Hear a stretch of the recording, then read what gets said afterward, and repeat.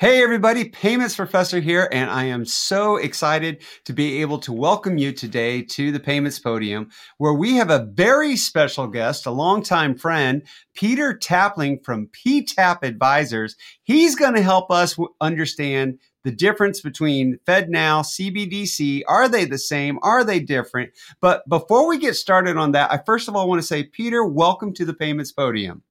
Payments Professor, thank you very much. Always a pleasure to share the screen with you.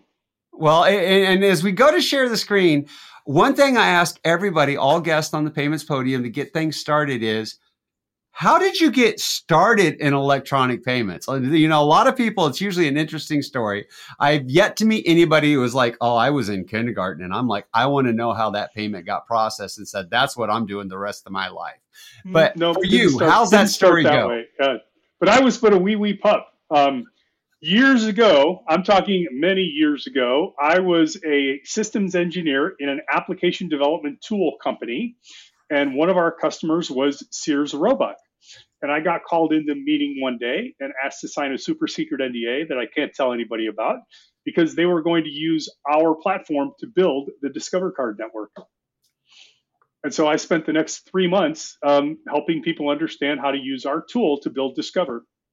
And to this day, I still have my Discover card that I got. They made me fill out an application that day. So I still have the same Discover card.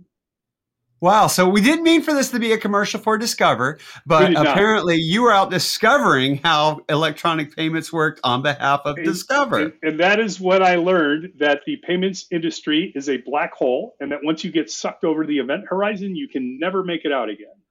Yeah. Okay. I will agree. Everybody I talked to, nobody has escaped. All right. Well, one thing we are here to discover, something that's really important. It's something that we've seen pop up in the news a lot lately. And it is one of those things that when you start talking about FedNow, I want to really work to eliminate some of the myths, want to be able to get to some of the facts. And there's some confusion out there. So I'm hearing people talk about FedNow as a CBDC or that it's not a CBDC. And I would love for you to help us clear that up. But before we do that, I think the first thing is, could you help us define what is a CBDC? You know, a central bank digital currency. What exactly is a CBDC? Can we define that and get started there? Sure. So I'm going to break it into a couple of pieces first. You know, what is a digital currency in this day and age? So in this day and age, 2008, Satoshi Nakamoto releases the Bitcoin paper. It introduces a digital way to share cash. 2015, Ethereum comes out. It has the ability to share cash, but also be programmable within the network. Over time, a variety of digital currency projects have been launched, but the bottom line is they all carry a few common characteristics. One is they're wallet-based, where a wallet is something that an individual or a company controls using cryptography, a public-private key pair. It is not account-based, right? Two is these mechanisms for movement of money, there is no middle person. The middle person is the network. So there's no Visa, there's no MasterCard, there's no Discover Network, there's no Federal Reserve, there's no EPN. The money moves from wallet to wallet through trust mechanisms in the network. And the third is it's programmable, meaning I can take characteristics that I want to have happen to the money and have it stored with the money, right? So if we take those three things as digital currency, now, second, let's understand what a central bank currency is. Note that I said central bank currency. Okay, quick review. A digital currency is just, there's going to be a digital wallet. It's going to be built off of trust. There's no middleman that's actually controlling it. And that just makes a basic digital currency. And programmable. And programmable. Right. Okay. So the second thing is, what's a fiat currency? What's a central bank currency? And it's funny, Kevin, I speak in front of a lot of audiences of bankers, and I always hold up a dollar bill, and I say, I want a banker in the room to tell me what this is. And they can all tell me it's a dollar bill, but I'm like, no, tell me what is a dollar. And it's amazing how many bankers have a problem explaining that. But essentially, a fiat currency within any sovereign realm, in our case, the United States, is a means of exchange of value that's created by the government to both encourage commerce within the realm and to provide some amount of control over the economy within the realm. That's it. It's a means of exchanging value. We happen to call it the US dollar. And that control, real quick, because there are some people out there that listen to the Payments Professor, watch the videos, YouTube, stuff like that, that they're not as educated and on payments. They're very educated people. Let me clarify myself here. They're very educated people, but they're not as educated on payments. And they hear control and they start thinking, oh, wait a minute, is that complete monitoring and, being able to control how my money's spent, where my money goes? Is that the type of control that you mean? Or what would you really mean when you say control of the currency? Perhaps a better word would be influence. But when I talk about controlling the economy, of late, we've had high interest rates. We've had some inflation. The inflation has caused the Federal Reserve to increase the federal funds rate, which is the rate at which it will lend money to financial institutions. That influencing of the economy is really what I mean, right? They want to be able to have the ability, interstate commerce in the United States. I can walk with my dollar bill from, I live in Illinois. I can walk into a Starbucks in Florida and they will look at my dollar bill and understand exactly what it is, ask no questions, take it, full faith and credit of the United States government backing the dollar bill, right?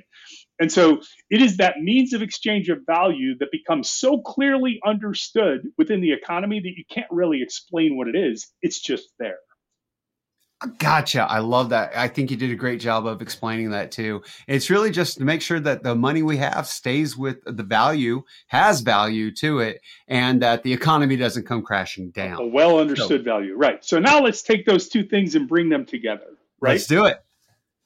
So a digital currency, wallet based, no middleman, doesn't necessarily go through a bank, and the ability to be programmable in money, typically using a ledger. But a ledger is not strictly required. Central bank currency is a value, an exchange of value mechanism controlled by the central bank. You put those two things together and you have a currency that behaves the way that we've come to learn that digital currencies behave. It's wallet based, it's programmable. I can exchange the value of it and I understand, and I through wallets, and I could potentially program against it. But rather than being Bitcoin or Ethereum, which go up and down in value by significant amounts every day, it's a central bank currency. So the value of the exchange is the value that is set by the central bank. One of the questions I get all the time is, would a central bank digital currency be pegged to the dollar? And that's the wrong use of words. It would not be pegged to the dollar. It would be a dollar. So can we do some further clarification? Because a lot of people will listen to this. I think you probably even heard my son, Liam. He just turned 13 and he loves to, discuss this stuff and tell me we make it complicated in our industry, which I can't argue with them. Sometimes we do make it complicated. And he said to me, a central bank digital currency is basically when I look at my bank account and I see the money there in a digital format, it's actual equal to a dollar as I understand it. But that's what a central bank digital currency is, because right now it just represents the money I could actually physically go pull out. 13-year-old. That's what his explanation. Yeah. So I would tell Liam, the fact that you're looking at an account means that you're not looking at a wallet. So you're looking at a traditional banking relationship, not a digital currency. Digital currency equals wallet based. Okay. Right? So that wallet basis is an important thing. And I know you and I have talked about this a lot, but why would we need a central bank digital currency? So I'm going to lean on Liam here. So Liam plays Fortnite and he says, hey, I want to buy a new sword. What happens when Liam wants a new sword? Hey, Dad, I need your credit card, right? Yes. Why? Because it's really hard to take a dollar bill and jam it into the keyboard of a computer, okay? So in this digital universe that is Fortnite, because we have no way to exchange true central bank value digitally, purely digitally, we have to take our dollars, our traditional central bank dollars, go through the credit card network, allow the credit card network to give the money to Fortnite as a merchant, and they put it on a ledger in their universe. Now, we know, because we're in payments, that payment is incredibly inefficient. Like, you're going to charge it, they're going to pay a couple hundred basis points of a fee. There might or might not get full value of the money immediately. You're going to get a bill. You might or might not pay your bill right away. It could be 60 days before that $10 of value was exchanged and what we like to call cleared and settled between you and Fortnite. And so in a world with a central bank currency, in theory, you could allow Liam to have a wallet, which is the US dollar in wallet format. And he doesn't come to you anymore. He just says, oh, I want to buy the shield. Here's my wallet address. Here's your wallet address. Move the value. So in a central bank digital currency, if I'm hearing right, I don't have to actually have the bank account, but I do have to have the wallet that holds my electronic representation of the US dollar. That's if the US had one. I do want to also say the US does not have this currently. Yep, correct. Okay, so I think we've got that ironed out now. So basically, and before we go any further, another thing that I get when I tell that story, the primary use case to build a central bank digital currency is not to buy swords in Fortnite. That's just a visual example. Well, what would be a primary use case then? What would be a good reason to have a central bank digital currency? If you could think of, well, first of all, we take central bank digital currencies and we kind of separate the use cases between wholesale and retail. Wholesale is the exchange of value between financial institutions or between the central bank and the financial institutions. Retail is you or me or the local coffee shop down the street. And so in the wholesale context, movement of money between financial institutions and between the Federal Reserve and particularly cross-border is very inefficient. Wire transfers, we all know the wire window is 9 to 5 banking hours on banking days. We have experienced some of this problem with the modern RTP network as people try to figure out how do I fund my balance at the joint master account at the New York Fed. Separate topic for a separate podcast. But the bottom line is it's relatively inefficient. And so, from a wholesale perspective, there are a lot of efficiencies that can be driven out of a more efficient way to move value. We'll just leave it at that. Now, on the retail side, think of any of the examples where you are in a digital experience and the product you are buying is a digital product. So I used Fortnite and swords as an example, but it could be songs that pick your favorite song provider. I'm trying not to do commercials, but pick your favorite digital platform. And if you're trying to exchange value digitally, one of the great use cases for electronic payments generally, I think, is tips.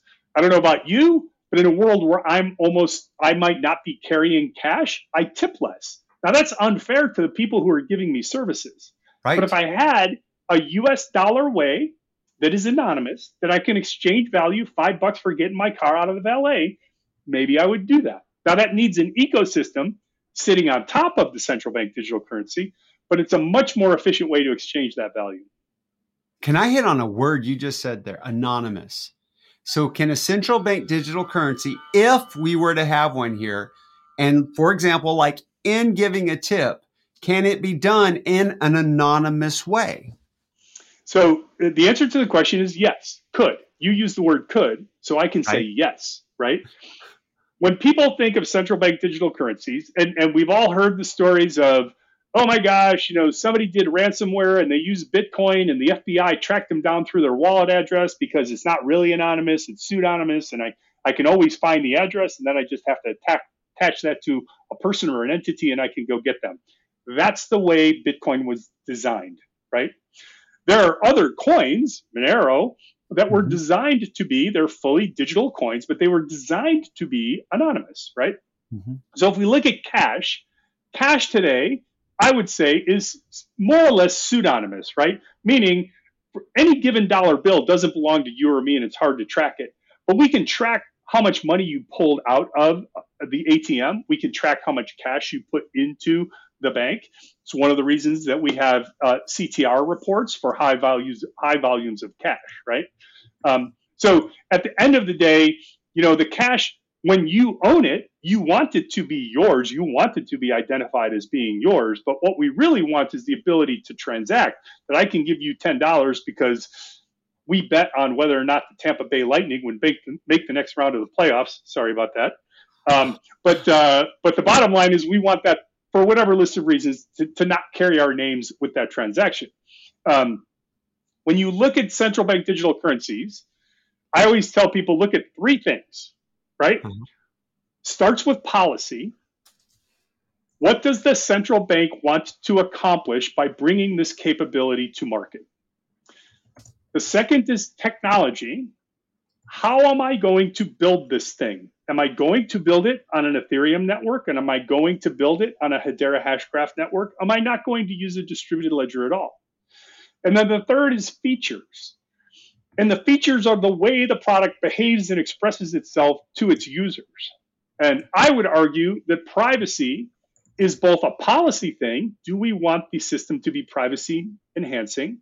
And a feature thing. What capabilities have I put into the product to make it so that it is less obvious who did any given transaction? If you look at the way we treat cash today, we've all heard the phrase, follow the money, right? Marked dollar bills, marked $100 bills. The federal government, for purposes of fighting crime, would like to know where every dollar is. Here in the United States, we are very privacy sensitive. We think that it's really good idea for them to know where the bad guy's money is, but we don't want them to know where my money is. Right. Okay, and that's really huge. As we segue into what FedNow is, one question I want to answer that I get a lot from people has to do with that tracking too. So, still on that anonymous. And I want to point out that in mentioning policy, technology, and features, again, the U.S. does not have a CBDC. If they were to create one, we don't know what those would be right now. And those would be the things for everybody listening. And that is if one was created, you'd want to be paying attention to how those things come about. But when we mention payment channels that are currently available in the U.S., where we look at our wires, we look at cash, we look at checks, we look at cards, and we have the ACH network, are those trackable currently? 100%, without a doubt. I mean, all of those are bank services.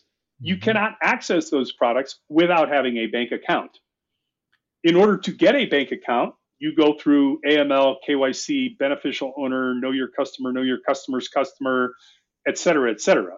At the end of the day, again, I go back to the follow the money story. You don't have to watch too many crime programs where the detectives go in and they say, oh, I hacked into the bank account. I saw all these payments come from here, and it ties back to this shell corporation over here, and we tied that to the bad guys, right? So at the end of the day, all of the payment mechanisms that we have today that are digital are trackable. And even cash, to a certain extent, is still trackable. Cash, to an extent. I mean, if you're going to deposit big amounts of money, any deposit at an ATM is tracked. That, if I go up to my favorite bank and I put $200 in the ATM because I want to deposit it, or $10 because I won it betting on it against the Tampa Bay Lightning. But I want to put that in there. That's going to be tracked. It's going to be a line item in the list of transactions that occurred in my account. Well, okay, and let me say this too. Just because it can be tracked doesn't mean it is tracked. And a lot of that, like even in your example, it is one of those things that in many cases, it's because there's reason to go back and look at it. There's the detective getting involved, and the detective has to have a subpoena. The detective can't just jump into anybody's account and do this. There's, the legal aspects of that get involved. So anybody listening, just because it can be tracked doesn't mean it is being tracked. And if they do go look, it is usually after the fact, and they can't just go look at anybody without probable cause type situations. Correct. All right. Let's move on to FedNow. So now FedNow is this brand new that's coming from out. What is FedNow? How do we explain that to common people that aren't? So in payments geeky land, inside the black hole, we call FedNow a new payment rail. It is a fundamentally new set of highways between financial institutions to move money. Earlier, we talked about the ACH, been around for 40 years. Anyone who gets direct deposit has received an ACH. 50 years ago, when they built the ACH, they built it to work in an IBM mainframe environment, and they built it to mirror how the clearing of checks behaved. The clearing of checks is physically take a bucket full of checks, bring them to a clearinghouse, separate them up to the various banks. They walk away. They go figure out what they're going to do. They come back, and then they exchange back again, right? So the ACH was built as a batch system to kind of mirror that processing, that end of day processing. Why are we doing that 50 years later? 50 years ago, we didn't have the internet. We didn't have mobile phones. We didn't have an inherent expectation that when I hit a button, stuff would happen, right? And so and by the way, the United States is not unique in rolling out instant payments. In fact, we're probably pretty slow. There are some 60 countries around the world that have instant payment schemes launched. We've had one in the United States in RTP since 2018. So FedNow is an instant payment rail. What does that mean? Well, it's got 3 or 4 characteristics I would highlight. One, it is a credit push only system. What that means is the owner of the money has to have the money and then give their bank an instruction that says, take the money out of my account and send it somewhere else. Credit push, right? Okay, so if it's credit push, that means nobody can come debit my account using FedNow and take money out of it, and I don't have to worry about overdrafts. Is that right? Correct. And for your listeners, that example of a debit, if you've gone into your local cable company and said, I'm willing to allow you to take the amount of my bill out every month, and you enter your routing number and your account number, that's a debit transaction when the cable company reaches into your bank account and pulls money out. Okay, so it's a credit push only. It's an instant payment. What else? It's instant. Have to do the asterisk because, it's not actually instant. It's 10 or 15 seconds. But the bottom line is within 10 or 15 seconds from when I say send money to Kevin, my bank is going to connect to FedNow, say it wants to make the payment, connect to your bank, decide that your bank is willing to receive it, and then they'll do a thumbs up and money comes out of my account, goes to my bank's Federal Reserve account, moves from my bank's Federal Reserve account to your bank's Federal Reserve account, and it's delivered to you all within several seconds. So that's the instant part. And today, so I'll give you a great example. Today with PayPal, if you were to send me the money for our bet in PayPal, then I would get a text message right away and it would go, zing, Kevin just sent you $10. For the lightning not making it to round 2. Oh, did that happen? Anyway, and again, PayPal, Venmo, Square Cash, Apple Cash, whatever, pick your favorite mechanism. But that money didn't start in your bank account and it didn't end up in my bank account. It started on the balance sheet of PayPal in our example, and it ended on the balance sheet of PayPal. Now, if we use Zelle as an example, and you were to Zelle me the money, in that case, it did start in your bank account, and it did end up in my bank account. But remember that whole cleared and settled thing we talked about earlier?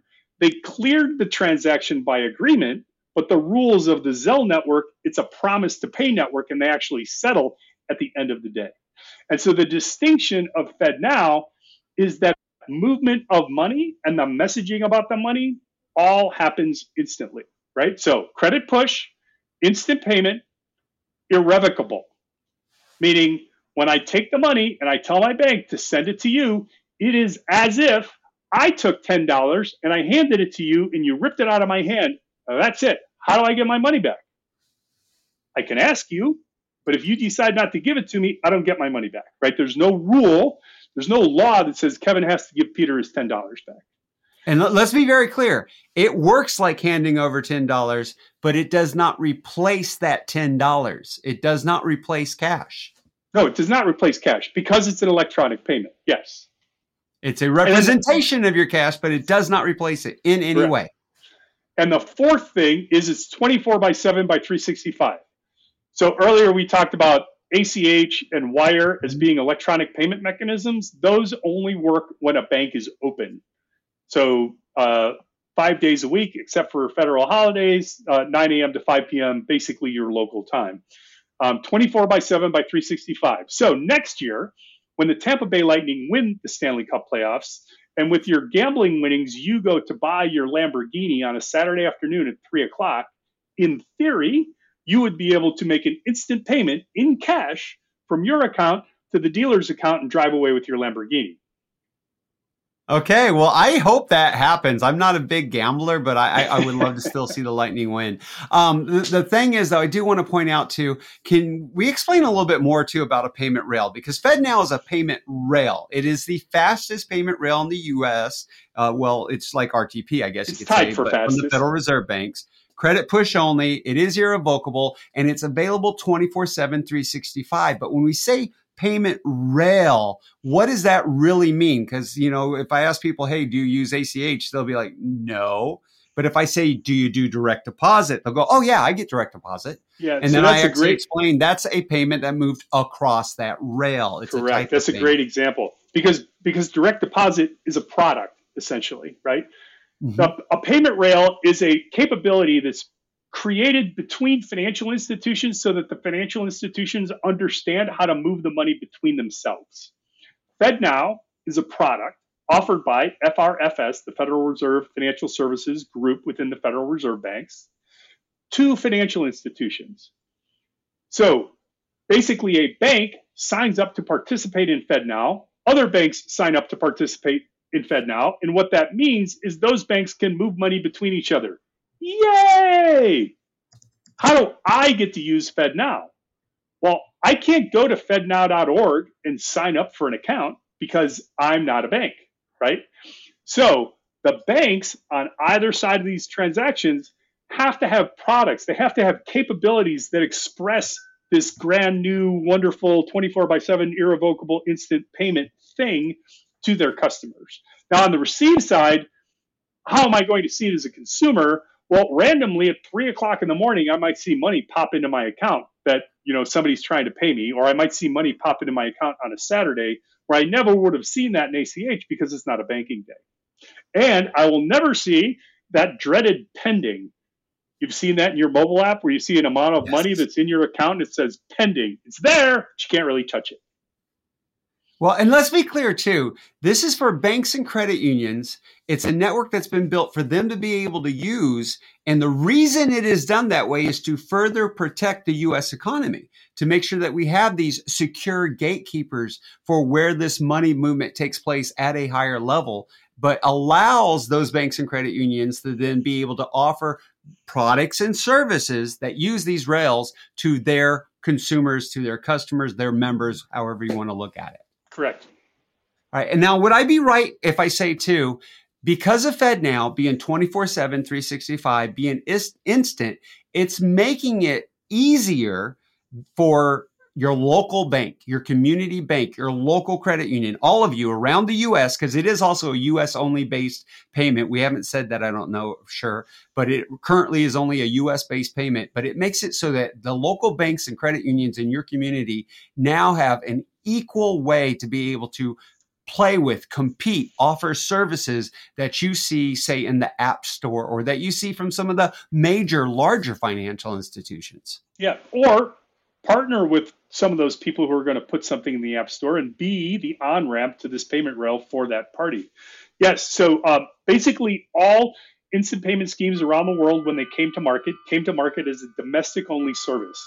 So if you're in the UK using faster payments, you can only trade British pounds between a British bank account and a British bank account. If you're in Singapore using, I think it's MyPay or something like that, you can trade Singapore dollars between Singapore banks. Only recently are bridges starting to be built between those ecosystems, but for right now, particularly in the US, these are domestic only payments. All right. Go ahead. You brought something else up and I can't remember what it is. What was the second part? Leveling the playing field and making it to where everybody leveling the playing field easier. Again, I'm gonna harken back to ACH. We were talking about ACH earlier. ACH in the United States is a truly ubiquitous payment rail. Literally every single financial institution is connected to the ACH network, and all but some tiny, tiny fraction of a percent can both send and receive.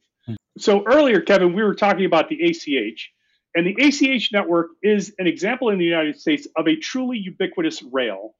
every single financial institution in the United States is connected to the ACH network. Almost all of them can both send and receive.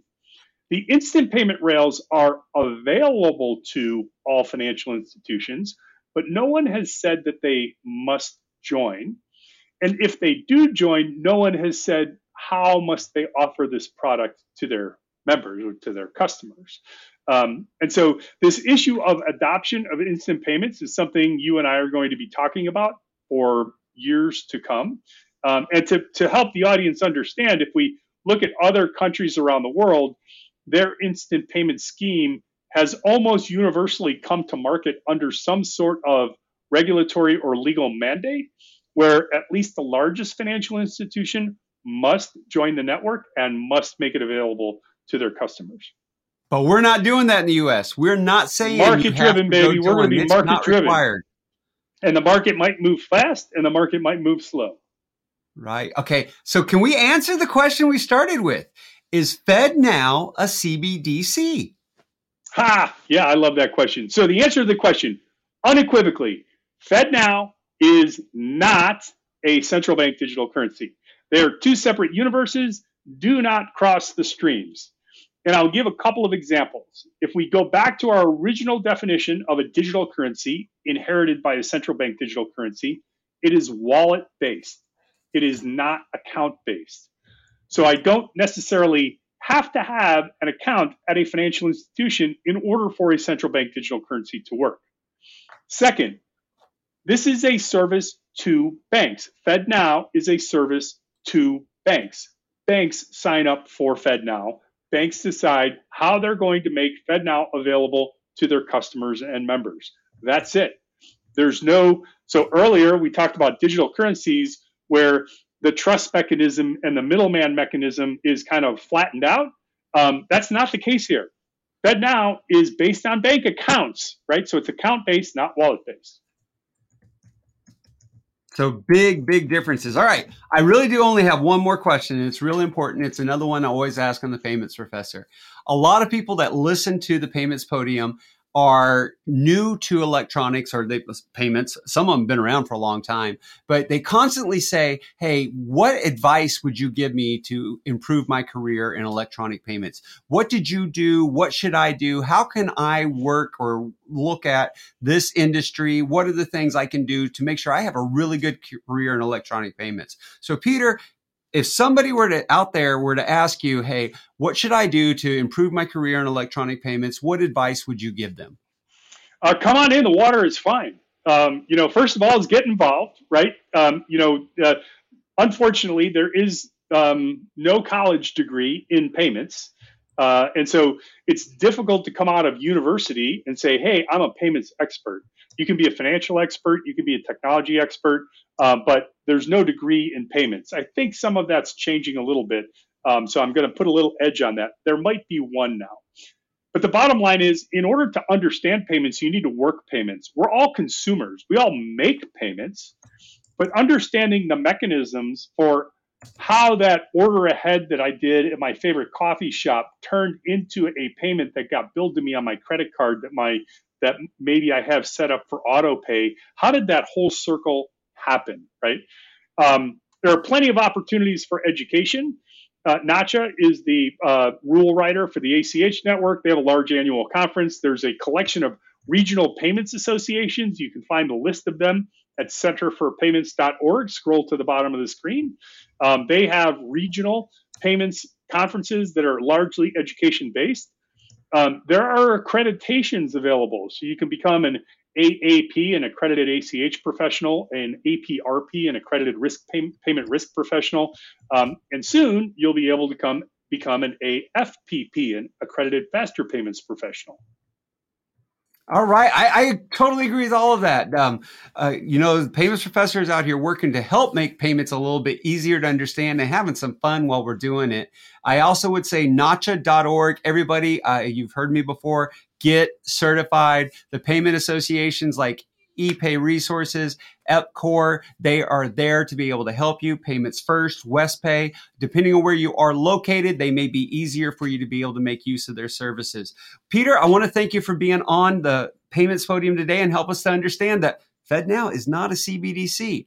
And for those of you out there listening, that if there's a topic that you want to have addressed, or there's a speaker you think should be part of the Payments Podium, email me, kevin@paymentsprofessor.com. I will do what I can to make sure that that topic or that speaker becomes part of the Payments Podium to help all of you understand what's happening in the wonderful world of electronic payments. But for now, I have to say, class dismissed.